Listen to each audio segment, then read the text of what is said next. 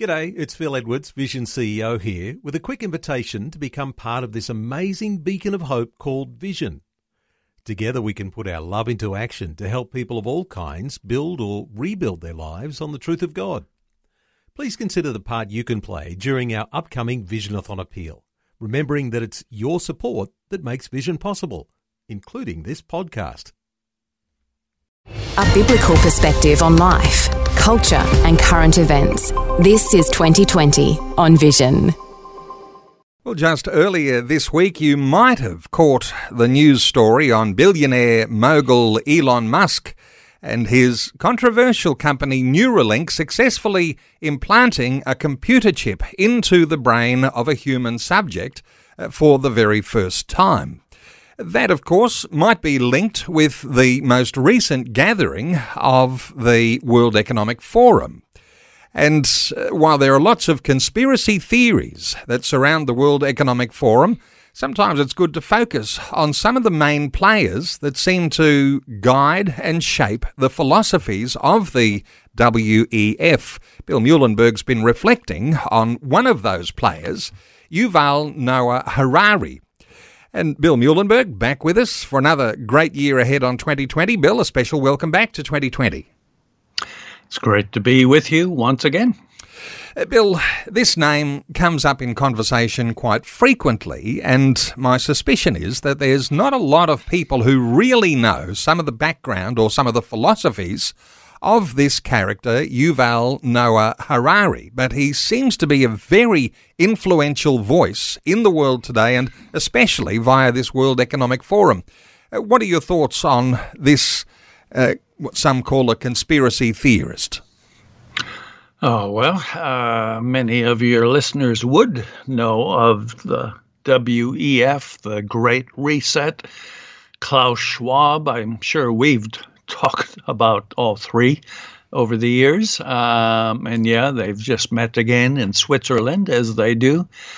Get a bunch of fairly wealthy elites flying on their private jets to Davos, Switzerland, to talk about how the world is going to pieces and, you know, we all need to cut back, right? We need to stop eating meat and maybe have a diet of insects, give up our gas-guzzling cars, our petrol-run lawnmowers, even our gas stoves, give it all up in the interests of saving the planet. Of course, none of these elites have any the slightest desire or willingness to do that, and they'll fly back after a few days at their jab fest.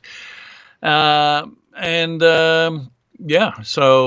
Harari is probably, you could say, the right-hand man, or at least the intellectual heavyweight that has so often been at the WEF meetings. He's written a lot of books, mind you, bestsellers. He's a philosopher, a historian, a futurist, happens to be a homosexual as well, and an atheist. And I suppose last and not least, we could say he's an Israeli professor. Now, your listeners, again, would tend to think, oh, well, if he's from Israel, he's got to be pretty good. But we know not everyone is. A lot of atheists, sadly, live in Israel. A lot of secularists in Israel. So not all spiritual and devout Jews who live in Israel. So he would be an obvious candidate of one of those who is hardly, has much to reflect when it comes to his own roots, his own Hebrew faith. So, yeah, he's very popular. A lot of books, as I say, has a lot of influence, certainly a lot of influence with Schwab and his gang. And so I thought, well, it's time at least, others have written about him, obviously. So I've done the same, mainly in the form of just a lot of quotes, right? Quotes from his speeches at Davos, quotes from his books, podcasts, and so on. And when you put a few of these together, oh, well, it's kind of scary stuff. You don't have to be a conspiracy theorist. You can just read what he said, and, there it is. Well, I've had a look through your latest blog on Yuval Noah Harari, and you seem to focus, Bill, on what I think is population And we know that the population of the world continues to grow. Just recently, we just burst through the 27 million mark for our Australian population, but the world's population is growing, and when we think population, we're thinking people, aren't we? And people who are created in the image of God. For someone who's an atheist evolutionist and the way that he thinks, he's thinking of people as statistics. Now, you've reflected a number of his comments. I wonder how they might reflect the way the things that we are hearing out of the World Economic Forum may be shaped by this sort of thinking. Yeah, well, it's quite common, as you say, for these kind of folks to dwell on so-called overpopulation issues. We got too many people. We need to radically cut back. We got to cull the human race. Otherwise, we're all doomed, right? So whether it's of the are always in it, the WEF, Ferrari or Schwab or all the others, they always go on and on about, too many people. And in part, that's why Harari is so excited, it seems, about transhumanism. In fact, he said once, this is going to be the last generation of Homo sapiens. And for him, it seems to be good news. We'll have new people, enhanced people, more robotic or AI or computer generated than actual humans. And again, the Elon Musk thing that you mentioned with the brain implant, the chip going in the brain. Wow, this is not science fiction. This is now happening, and guys like Harari are fully in favor, it seems. Sure, sometimes you're not quite sure, is he describing things as a futurist or is he prescribing things? But it seems pretty clear. He's really kind of excited about where we're going. This is the way to go, and that's one way to deal with things like the supposed overpopulated planet that we live on. You also draw some attention to his thoughts on human rights and what the likes of an Harari might think about what human rights might mean compared to what we as Christian believers might recognise as human rights. Any thoughts here? Yeah, well, his earlier books certainly have written on that matter, so I've quoted some of that. But just recently, I think like in the last week, an older video of his has just surfaced, so you can now find it all over on the internet. I've quoted from it, got a link on my article, but yeah, he's saying more of what he had said. Basically, human beings do not have human rights. Well, he's an atheist, right? So there is no God. Where would you get human rights from anyways? As you say, the evolutionary thing doesn't exactly give rise to things like human dignity and respect and human rights. It's kind of a dog-eat-dog world, eat or be eaten. So he came out again just this recently saying, jellyfish and woodpeckers, they don't have human rights, and neither do Homo sapiens. So that's just how it is. I mean, it sounds nice, he says, to think we do have human rights, but we don't. You have to get used to it. We live in a material world. You can't smell, taste, touch human rights. So, it's off the agenda. So again, the atheist worldview of him coming through loud and clear, and has some pretty ugly repercussions and implications for who we are as people and how we should treat one another. And this atheist evolutionist idea and human rights, not about equality, but about really a survival of the fittest. Thoughts here on some of the things he's been reflecting on?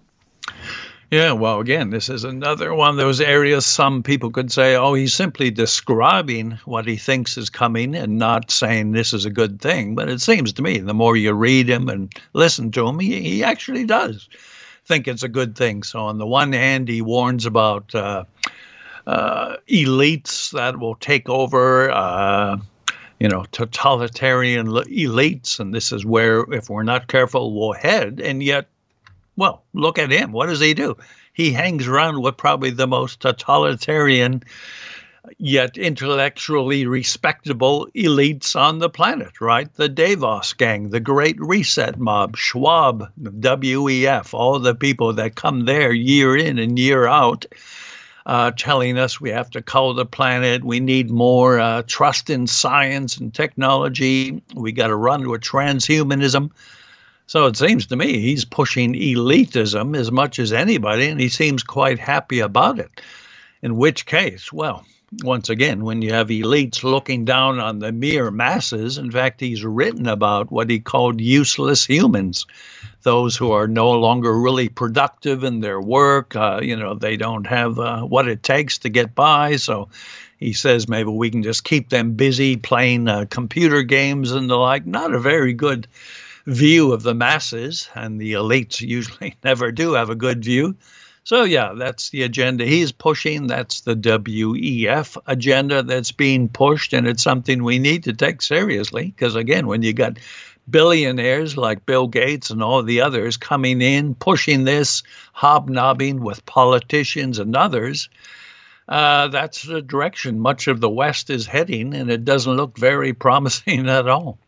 Let me bring you back to some initial thoughts we started with, and Elon Musk and his brain implants that happened earlier on this week, and contributing to this aspiration that we're talking about, and transhumanism being something of an aspiration for a future where, man and machine combined, and then who needs man? Just the machines.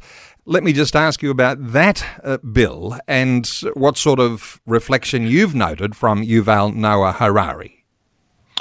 Well, it's Genesis, 10 and 11 and 12 and some of those chapters. Certainly Tower of Babel story. First, we had the list of nations described, and then coming together to become as God and to reach up to the heavens. So God takes pretty fast action on that one, dividing the people and their languages. So it's always this push to become like God, to transcend boundaries that God placed on us, certainly in a fallen world, the search for immortality, right? So they're futurists who are looking at the future, but they're speaking of a transhuman future, right? It'll be the end probably of humans as we know them, but we can still obtain immortality without the help of God, right? He even talks often about the Bible and God and, in the past, how you obtained immortality. You get right with God, have a relationship with him. We know that's bunk, he would tell us. Now we can become immortal on our own, by our own technological means, by our own post-human future. So it's the same old desire. And I guess if you're an atheist and, you think, I'm just, living 70 years and that's it? Or can I live forever? So it's a dream, certainly the atheists would have and many others. But it's a dream that, it's doomed to fail, we know, right? God is the only source of our eternal life, and if we're not plugged into God through Christ, we won't have it. We'll end up going in the wrong direction, mind you. So it's this failed dream, which really was even back earlier in Genesis in the garden, right? To become as God, to have knowledge like God. That's what blew it with our first parents. And people are still trying to do the same thing today, trying to become as God and know everything God knows, but without God. Sorry, doesn't work. Well, the future looks like tyranny ruling and the risks of ruling artificial intelligence. Again, that's tyranny and a world where no human rights exist. Bill, just let me ask you here, because lots of us have enjoyed science fiction over the years, and we've thought the growth of technology and all of this is going to be a wonderful thing for mankind, and no doubt there'll be a fabulous, wonderful contribution that this technology is going to have. But for the Christian believer here, there's something that we need to do to navigate the way forward, and I guess that means not losing sight of the Creator who actually gives us value, purpose, and human rights. Any final thoughts from you on that? Yeah, it's a two-edged sword, as we know, technology and the new technologies, whether robotics or AI or just everything, genetic engineering. It can be used for good or ill.